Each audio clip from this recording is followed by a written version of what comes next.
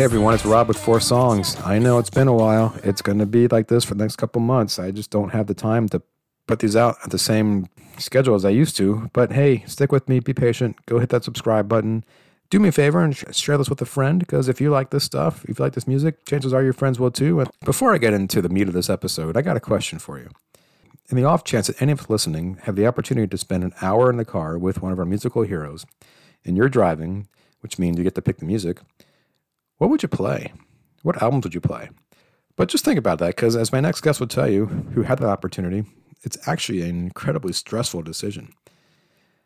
Emily Capel is a singer from Northwest London. As she'll tell you, she loves The Clash. In fact, we were talking from her home via Zoom in Northwest London. There's a picture of the band in the background. And as you all know, I love The Clash too. So it was pretty clear this is going to be a fun interview for me. But as you'll find out, her influences go a lot deeper. We talk about Blondie. We talk about the Beastie Boys. We talk about a cover version of Blondie's Rapture that she did at the height of the pandemic. And you know, Rapture at the end when Debbie Harry does that big, long rap. Well, Emily does one too, and she kind of changes it up a bit. There's a line on her rap where she says, "What an outrage it is to be my age. I miss Mike D, Ad Rock, and MCA." Obviously a Beastie Boys reference. That line just resonated with me, not because I was a huge Beastie Boys fan when I was younger, but because I was a huge Clash fan. And like Emily, I missed their heyday. I missed their band. I missed their tours. I had the records, but, I didn't get to see them live. But there's a feeling that when you miss something, you regret it, even though you had nothing to do with it. You just think like, why couldn't I have been born earlier? Why couldn't I have seen that band in their heyday? But you know what's great about this podcast is I got to meet people like Emily Capel, because there's so much good music nowadays. And it gives me inspiration to talk to someone like Emily, who's just putting out such great material, such a fresh new face, that there really is hope for the world, to hear good new music these days. It's a blessing, and I hope that you all agree with me about that. We talk about Emily's 2019 solo album called Combat Frock. I didn't hear it until the pandemic hit, and I got to tell you, I don't know if it was just the mood I was in when I heard it, the mood of the country, the mood of the world, but boy, what a breath of fresh air. There are two songs we talk about from Combat Frock. We talk about Bonanza and Ipso Calypso. And then we talk about two other songs. One of them you probably heard, the other one maybe not. The first one was a song that she did with a band called Dreadzone. Dreadzone is a band that's been around for actually a couple, almost 20-some years now. They make up the rhythm section of Big Artie Dynamite. So that's drummer Greg Roberts and bass player Leo Easy Kill Williams. They did a song together recently called Flamingo. It's on Dreadzone's newest album, which is coming out in a couple weeks, actually. Flamingo is a brilliant song, lyrically and musically. And it's about the Profumo affair, which is a mid-60s scandal in England. But then we talk about a song called E equals MC squared. And if you know that song, you know Big Artie Dynamite. So let me get back to my question earlier. If you know the band BAD, you probably know Don Letts. And if you know The Clash, you know Don Letts because he was one of those original punk rockers way back in the day. Don, as you'll hear, actually wanted Emily to sing on a new version of E equals MC squared. Now, the version that we talk about is the dub version. There is actually a straightforward one that has not been released publicly, and I'm dying to hear it because it sounds amazing just based on the dub version that you hear. Anyway, Emily talks about how stressful it was to drive around in the car with Don Letts and what music she played. Just keep that in the back of your mind as you're listening, because it is just a fantastic interview. So I'm going to just stop talking. I've been blabbering enough. Please welcome Emily Capel to Four Songs. Emily, thank you for joining me for Four Songs. It's great to have you here. Thank you so much. Thank you for having me. Well, I started this whole thing during the pandemic, and it's now we're almost 2 years into it. So how's life been for you the last couple of years? It's been tricky. It's been okay. So we were due to fly away to Dubai and do the Madness tour, but that got pulled kind of like 24 hours before we were due to fly out. And that still hasn't happened. We haven't had that rescheduled yet. So it was tricky, but we kept going, sort of, as much as we could. And it's been tricky, but you just got to crack on with it, really. Yeah. Well, so I've been to London twice, and the first time was back in 2003, right around that. There's a heat wave going on back then, and I guess it was about 8 months after Joe Strummer had died. And for someone, I grew up outside of Washington, D.C., and listening to the Clash back then, it was like, where are these people from? Like, it's just like they're on the moon or something. But then when I went to London and I was walking around some of those neighborhoods, I really felt like I understood where that music came from. And it seems like there's something about London and the mix of cultures that comes into that city, that part of the world, that I don't think you really get anywhere else. And I'm just curious from your perspective, I mean, what is it about London that brings these cultures together like that? I think you're totally right, actually. Yeah, there's so much, everybody's, nobody is the same here. And everybody's ancestry is totally different as well. What I think brings it together, I don't know, really. It's getting harder because London is now so expensive. So a lot of us are either still at home or moving out of London. Yeah, still living with our mum and dads, I mean, or moving out of London. So that's harder. But yeah, it just seems to be I take it for granted perhaps that there's so much culture here. I live in northwest London, and so there's things like the Notting Hill Carnival, Yeah. and we have loads of really cool stuff that we celebrate here. And yeah, I suppose, yeah, it's just London. I've never. I guess I take that for granted.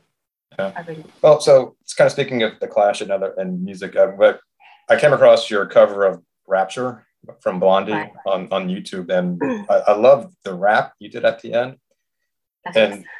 And well, the line I liked the best was, "It's an outrage to be of my age, Miss Mike, Ad Rock, Mike D, and MCA." And that really hit me because, when I was probably like 12 or 13 when I discovered the Clash, at that point they were no longer existing, but the offshoots were around. But it just made me realize, like, I know what you mean when you're like, I miss that. Just by like Totally. 5 or 6 years, it's so frustrating. Yeah. Just, I got the pandemic. I When the pandemic hit, it was my birthday, and my parents bought me the Beastie Boys story, a big book about the Beastie Boys, and we have we used to have a newspaper here called the New Musical Express, The Enemy, and they used to do this thing called My Album Story, and every week they would write about an album that you had to get. Most weeks I would try. This was when I was much younger, when I was in my teens, and I would try and buy that album. And or if we already had it, I'd like go back and listen to the album. And one week it was Paul's Boutique by the Beastie Boys. And I was like, oh God, like this is I can't deal with, like, and there's one track where it's just banjos. Like I can't deal with this. And then my mum and dad bought me the Beastie Boys book for my birthday. There was the Beastie Boys film on Apple TV. And because it was the pandemic, I watched that. And then I read the book and got out my old copy of Paul's Boutique. And I was like, God, this is amazing. I can't believe. And obviously, I'm a big fan of Big Audio Dynamite. So I like that sampling kind of thing. And the Beastie Boys were a couple of years after that. Paul's Boutique album is 1992, and Big Audio Dynamite is the late 80s. The Beastie Boys in the book, they fly over to London and they meet Big Audio Dynamite. And when I was working with Dawn and Greg and Leo, I was like, look, you're in the Beastie Boys book. And I devoured everything I could about the Beastie Boys. so this is a podcast, though, about songs and songwriting, and I know we just talked a lot about the Clash and the Beastie Boys, but I just wonder, from when you started writing, what were some of your biggest influences, and just did anyone kind of take you under their wing and say, okay, here's how you write, and what were some of the lessons that you still use today when it comes to just writing music and lyrics? So I've started writing lyrics. I'm much better at writing lyrics than I am writing music. If anybody is a guitarist that hears my songs, I mean that there's nothing special in there. Like, I'll just play the same chords, and then I'll put a capo on it and play the same chords again, and then I'll just keep doing it up the fretboard. That's country music. Totally, like that's the best way to do it. But lyrically, I kind of started writing songs. When I was much younger, I really liked, when I was started writing songs, I really liked Frank Sinatra and standards. So I would write songs about like toddling into town and that kind of thing. And then I bought a guitar when Joe Strummer had just died, 10. And a lot of people were like, oh, you learn to play the guitar because you learn to play other people's songs. But I couldn't figure it out. So I had to write my own because I couldn't play anybody else's. So and it's that Clash thing of like, you write about what you know. Well, we're here to talk about 4 of your songs, and 2 of them from Combat Frock, your most recent album. They'll talk about Bonanza and Ipso Calypso, and then 2 newer singles with some well-known collaborators. You have Flamingo with Dread Zone, and then E equals MC squared, which is like my favorite Big Hard Dynamite song. It was like the first one that I just fell in love with, and just is a beautiful version of it, by the way. So we'll get to that one last because that's just amazing. But we'll start with Combat Frock, though, which had, I guess you said you were fortunate that it came out. You were able to get a tour in before the world shut down, but it also came out right before the world shut down. So what's it like listening to that now? Sword. Yeah.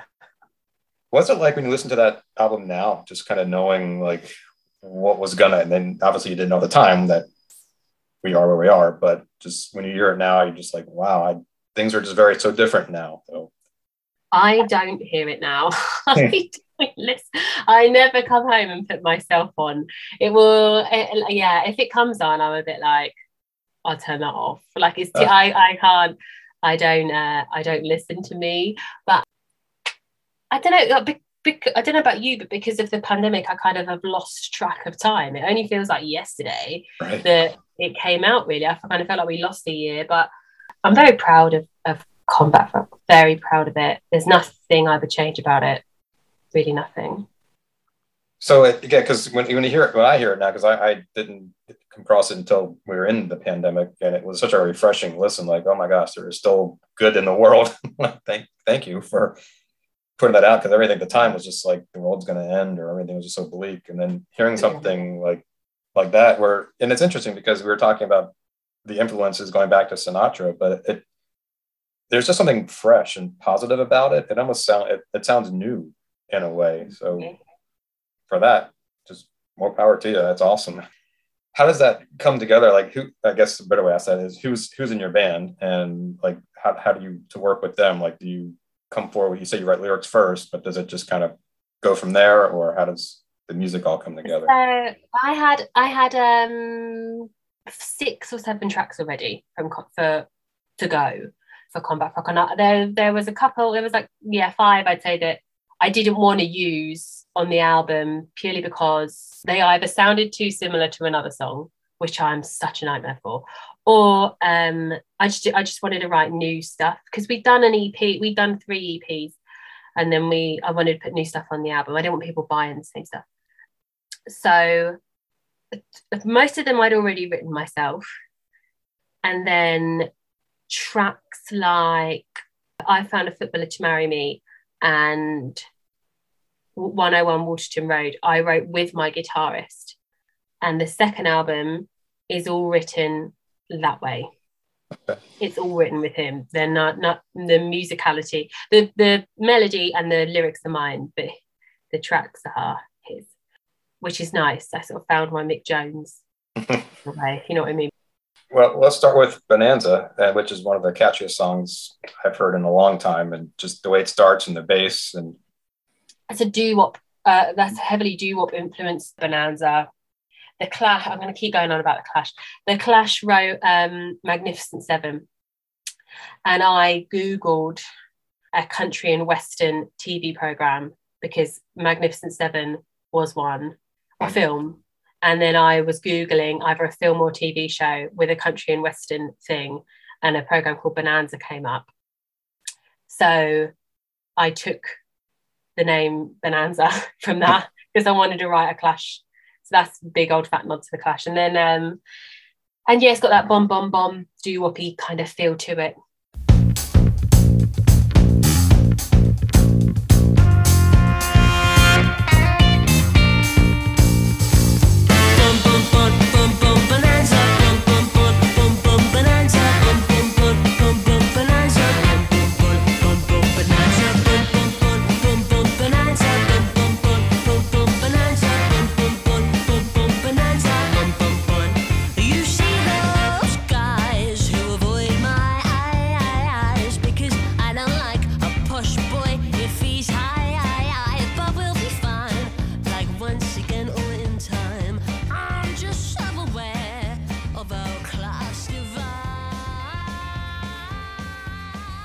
I wrote that years ago.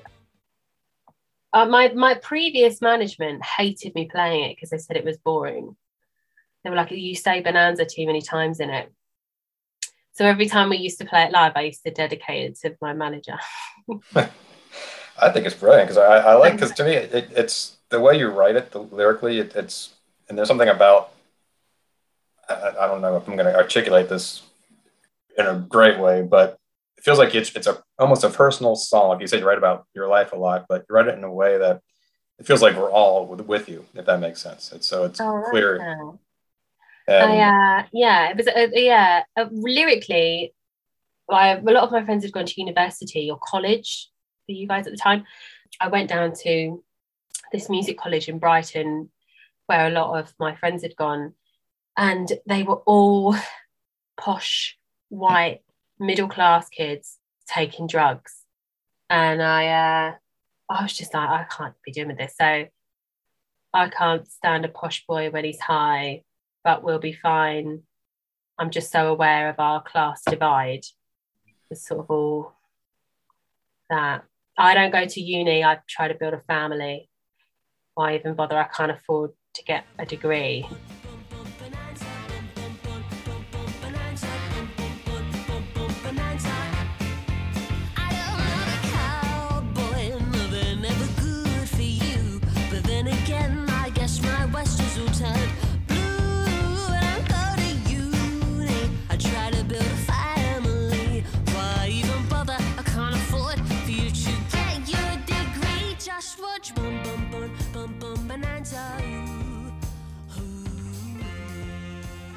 So it was all written sort of when everybody was at university, and I would go down and see him and just be like, this is the biggest waste of time. And like, I don't know about in America, but like in here, it's so much money.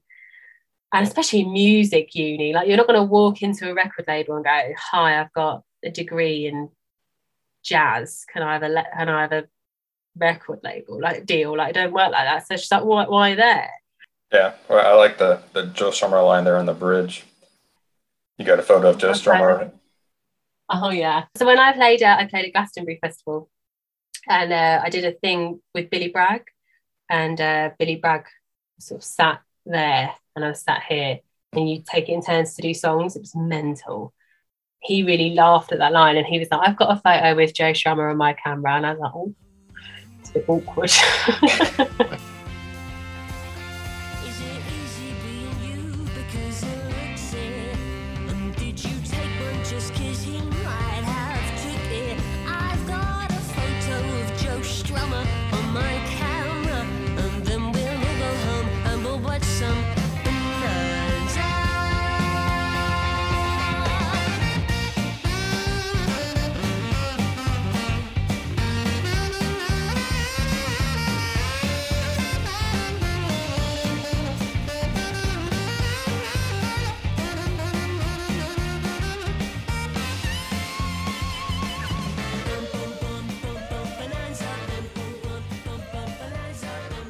Yeah, so you mentioned the saxophone. Who's playing sax on that? My amazing sax player, Dan. He's playing sax on that. Yeah, it was like when we were demoing it, it was like, do more. And there's a great song by a band called the Mystery Jets called Two Doors Down. It's like the biggest 80s ripoff ever. There's a massive, great big fat sax. And I think I sent him that solo. So there's stuff from all, there's the 80s sax, and then there's the 60s BBs, and then there's the doo-wop chorus, and then there's the lyrics that is like me. So yeah, it's a good one, Bonanza, definitely. Yeah. I mean, just like as I was saying, just the way the sounds all come together, the different, you just saying the different decades, and it comes in across like it's just something fresh and new. And so thank you. Yeah, so we go to Ipso Calypso, which is funny because when I first heard it, because I just think back to the Big Going Dynamite 2 song Kool-Aid, which starts out with that welcome to the Dipso Calypso, and then there's also the Celia Cruz song Ipso Calypso, and it's also a candy, right? Yeah, that's what I secretly wanted. I wanted an advert. Don't tell the Beastie Boys, they wouldn't have been pleased with that. Yeah, Ipso Calypso. So Ipso Calypso is heavily influenced by a song by the Angels called My Boyfriend's Back. Yes. My boyfriend's back and it's gonna be... Yeah, that one.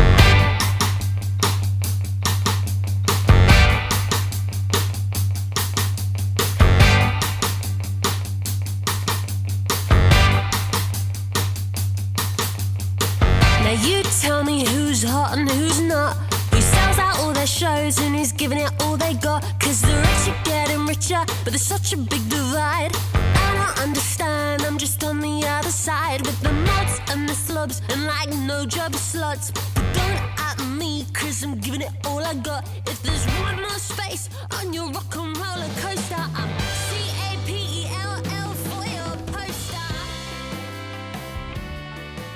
The thing with Ipso is that, because at the time when I wrote that, I was gigging a lot on my own. And when you gig on your own, you have to have dynamics in songs. So it's quite nice. I can play it with the guitar part is just one note. Do, do, do, do, do, do, do, do, do, do. Loves me, he's got a scooter, he drives it round town, but we talk on a computer. In fact, I don't think I've met a better man. He said, Jesus Christ, girl, put a ring up on your hand. Turn around, baby, pull that knife from your back. How's a guy like me meant to meet your mom and dad? Billy Burnett or the Nate, but a staggerly time. I'ma spell my name one more time. Check it. Ipso, Ipso, Ipso, Calypso. Yeah, yeah, Ipso, Ipso, Ipso, Calypso.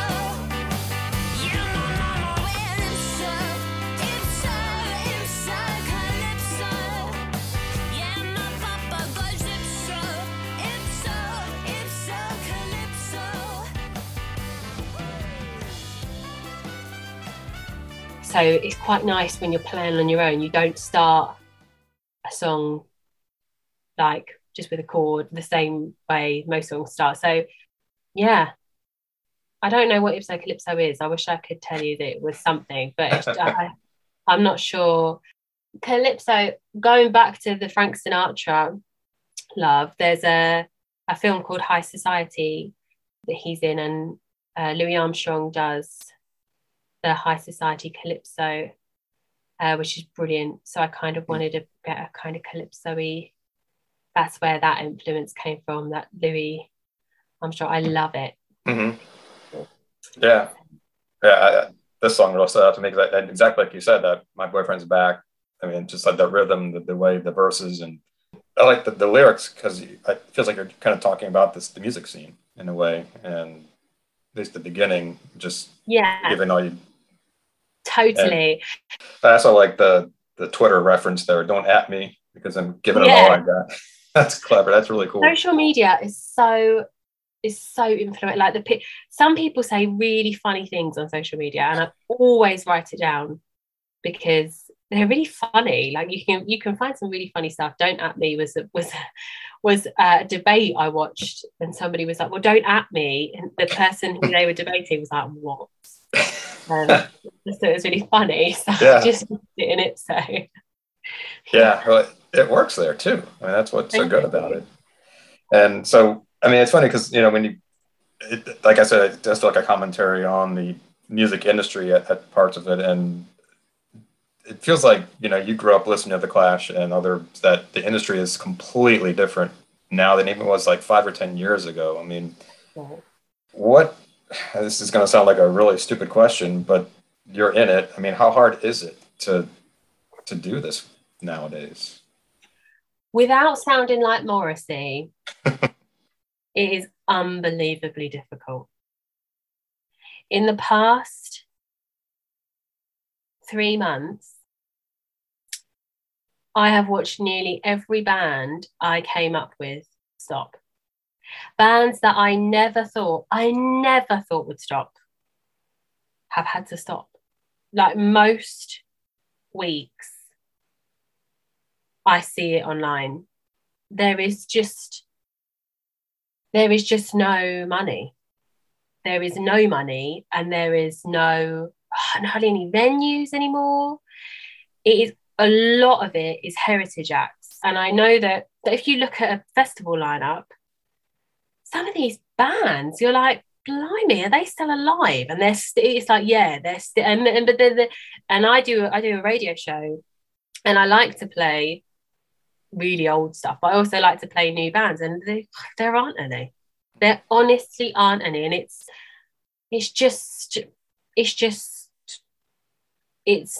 I mean, I'm like, I thank Joe Strummer that I could work with Dreadzone, because if I hadn't have worked with Dreadzone and Don, I don't like, right now there's a second album written and we can't go in and record it because there's no money to go in and record it.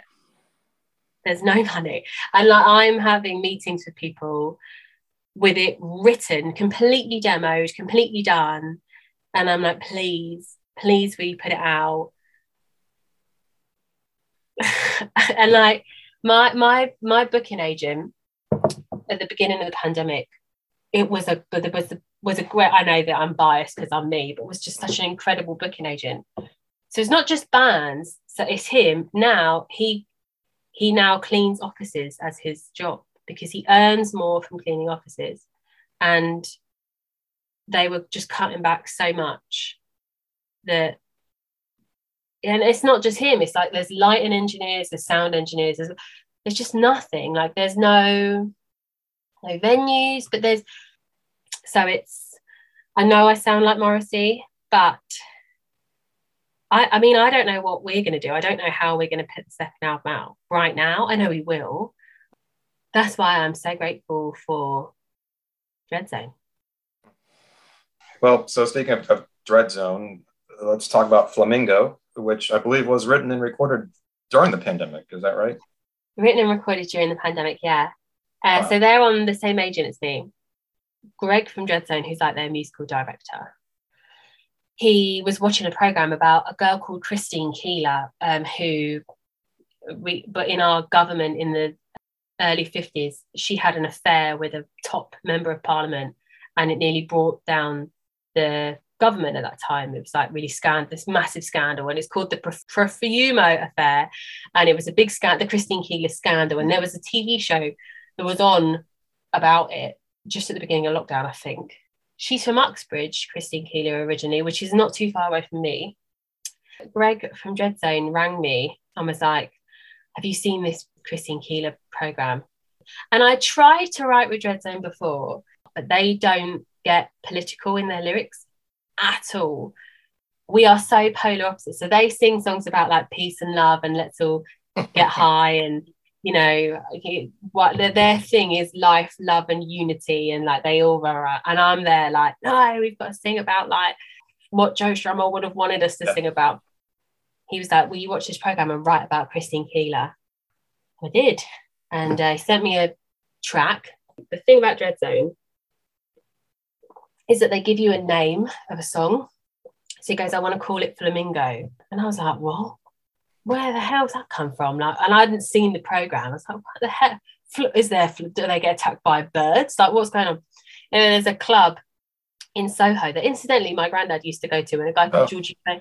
Yeah, mental. Georgie Fame used to sing there, and different mods and stuff used to go there. Christine Keeler used to go there. I sent him Flamingo, and then they cut it all up and they rearrange it. Oh, really? And then he'll say, right, yeah, that is not what I sent him. Like, totally not what I sent him. And then he would ring me and go, you need to put another couplet in there. Like the chorusy bit, I think so he's repeated that. It was a part of a verse. So like, if we ever had to do that live, I'd have to go back and like, it's not what I sang. I'd never done anything like that before. This is my story, the story of my life, the Christine Keeler story. This is where it's at. There's no going back. Young, gifted and forgot. I'm fine, twisted and hot. It feels like I'm losing the plot. Young, gifted and what?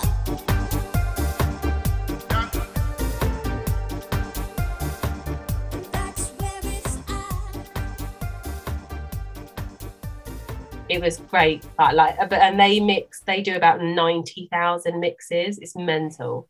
Every day I would get a new mix, and sometimes I wouldn't hear any changes in it, and I'd be like, oh yeah, it's great. I've no idea what you've done, but yeah, it's absolutely brilliant. Yeah, because I mean, the lyrics I think are fantastic, because you're talking about, as you described earlier, you know, it's a bit of a tragic figure, it sounds like, but led this incredible life, espionage, and government scandal. I mean, how'd you pack that into basically 2 minutes and 40 seconds? I mean, and with Dreadzone, you can't get political at all, so you have to be really you can't go to town about the Tory MPs and like support women as much as they do support women. They don't want to sing songs about things like that. So I don't know, really, it's quite nice to write, to be given a brief. It was quite nice to do that. And I used to write monologues for people. Okay. I kind of did the whole monologue thing again, where it's quite nice. So I could watch the program and like make little notes, and then to pick up on like words they use. I liked how you used just the way you kind of rhymed. And this again, I mean, as someone, because in my younger days, I thought I would be like a writer one day and then write music, but I just never had I just couldn't do it lyrically. I just struggled with it. And it seems so effortless to you, at least when I hear like a song like this, I think like, can you concisely explain this incredibly complicated story in so few words? But I feel like the way you wrote it, you really do empower her in a way, if that makes sense. I'm always of course. Yeah, I'm always going to empower her, totally. But like as well, in my lyrics, there's always a Clash reference.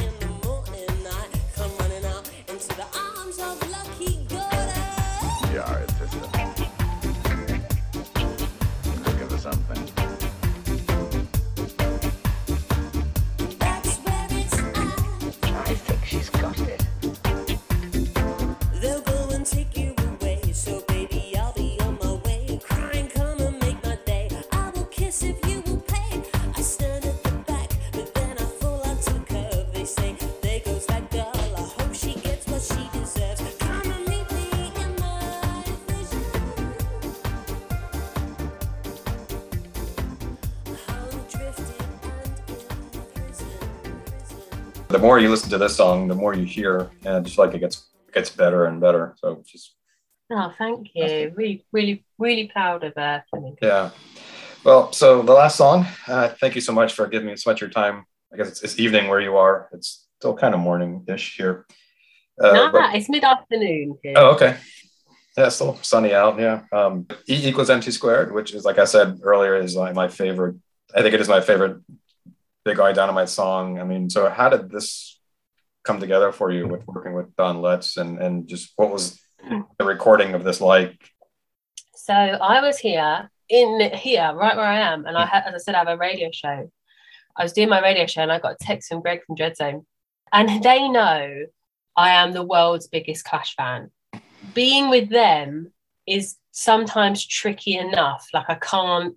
Sometimes I'm like, oh my God, like the things that I can't, and I fangirl like you wouldn't believe. I'm not cool about it. So I hadn't met Don Letts. It was kind of like they would say things and they'd say, oh, Don. And I was like my ears would pick up and I'd be like, oh my God. And I was doing my radio show here, and I had a text from Greg, and he said, my friend Donovan is looking for a female vocal. I've given him your number. He's going to call you later tonight. And I was doing a radio show, and I just text back, okay, cool. And I thought, I wonder if it's Dan Donovan from Big Audio Dynamite. That's where I went. So I was like, okay. So anyway, I did the radio show, and at 7:00, I was eating a Twix. And you might not have Twixes over there. Oh, we do. Like a biscuit. My phone rang, and Don Letts over here. So obviously, I'm the biggest Clash fan, and I know who Don Letts is, but he's also got a radio show on something called BBC Six Music, which is like, you know, I'd sell my firstborn child to get Record of the Week on Six Music. Like that's, you know, so I know his voice. So I answered my phone, and you know who it is, like instantly. So I just like trying to swallow this mouth of Twix and talk to Don Letts. And he was like, right, I've got this song. I want to go in and do E=mc². This guy called Gaudi, and I want you to sing it. And he was saying it to me as if I didn't know what E=mc² was. I was in this band before. I know, and I'm there like, oh, I don't know exactly what it is. And so he sent me the lyric, and he also sent me another track as well, which we also did. It hasn't come out yet. It's not a big Audio Dynamite song. It's a song for Japan. So in this phone call, he said, I'd like you to do E=mc², and I want you to sing this song in Japanese. So if Don Letts rings you and says, can you sing in Japanese? You go, of course I can sing in Japanese. Yeah, definitely. So I was like, brilliant. Yeah, of course I can do that. And inside you're going, oh my God, how on earth am I going to do that? So before we did E=mc², we did the Japanese song. So by the time I went in to do that, I'd already kind of met him. So when we went over to do E=mc², I drove over in my car and picked up Don Letts and drove him to the studio. The stress of what to pick to play musically in the car was like stress I have never felt. I just didn't know what to play. And also I didn't want to put anything on shuffle in case something came on. Like we've got a pop band over here called McFly, who I sort of secretly love with my friends and my school friends. Although I'm a massive Clash fan, like I do on my iTunes have a little McFly playlist. So I was like, what if McFly comes on? Like, what am I going to do? Anyway, so I drove over, and for an hour it was just me and Don Letts in the car. So yeah. And then we got to the studio, and what song did you play? What music did you play? It was, as what music did I play? I actually chickened out and I played a Clash album. Okay. But then I was a bit like, I played Give 'Em Enough Rope. But yeah, it was unreal of like, oh God. We went over to the studio and did E=mc². It was great. It was everything that you kind of thought it would be. Why didn't you play as a cheap? I don't like music. Comical little geezer, and you will pass it.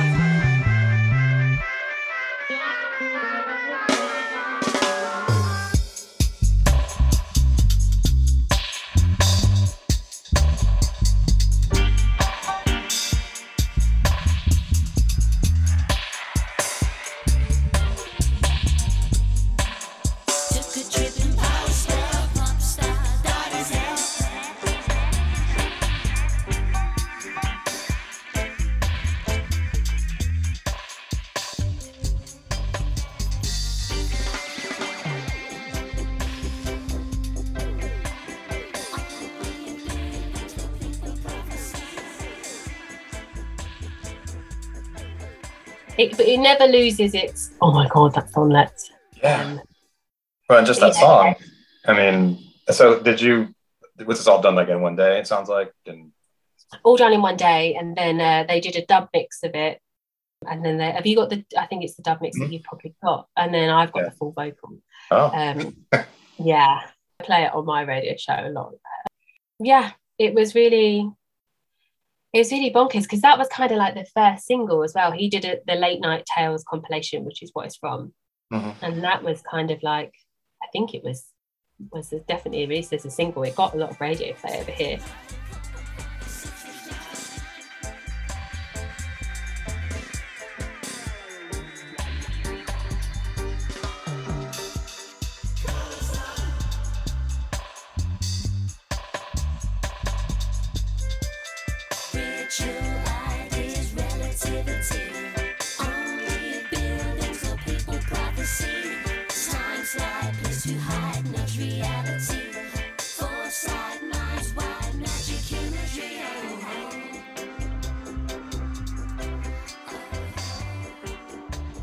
I mean, like my lockdown, I never thought some people lost everything, and then somehow Joe Strummer shunned down from punk rock heaven, and I'm working with Don Letts. It's like, Yeah. Well, I mean, like I said, it's my favorite song. That chorus. I mean, I can't even tell you how many times I would sing along to that chorus.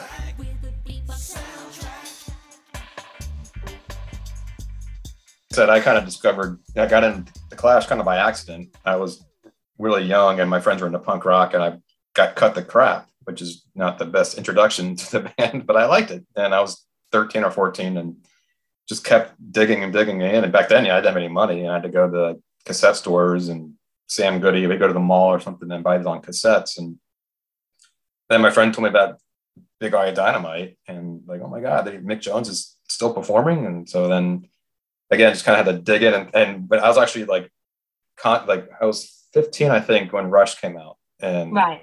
Just to think, oh my God, I'm alive and they're putting out a new single. I know, right? You beat me. Yeah. So lucky. They toured not a couple of years ago. They reformed and they went to America. I don't know if you got a chance to see them. No, they didn't come here. I got to see them in college, actually, in this tiny little club in DC. And it was, I think, one of the last tours. This is when they were still, it was like probably Big Eye Dynamite 3 at that point because they didn't have Don Lutz. They didn't have anyone from either of those two bands, but it was still, I mean, I didn't care because it was Mick Jones and totally. I think Rankin Roger was with them at that time. Yes, that's right. Cool. Yeah. But that's really cool regardless. Yeah.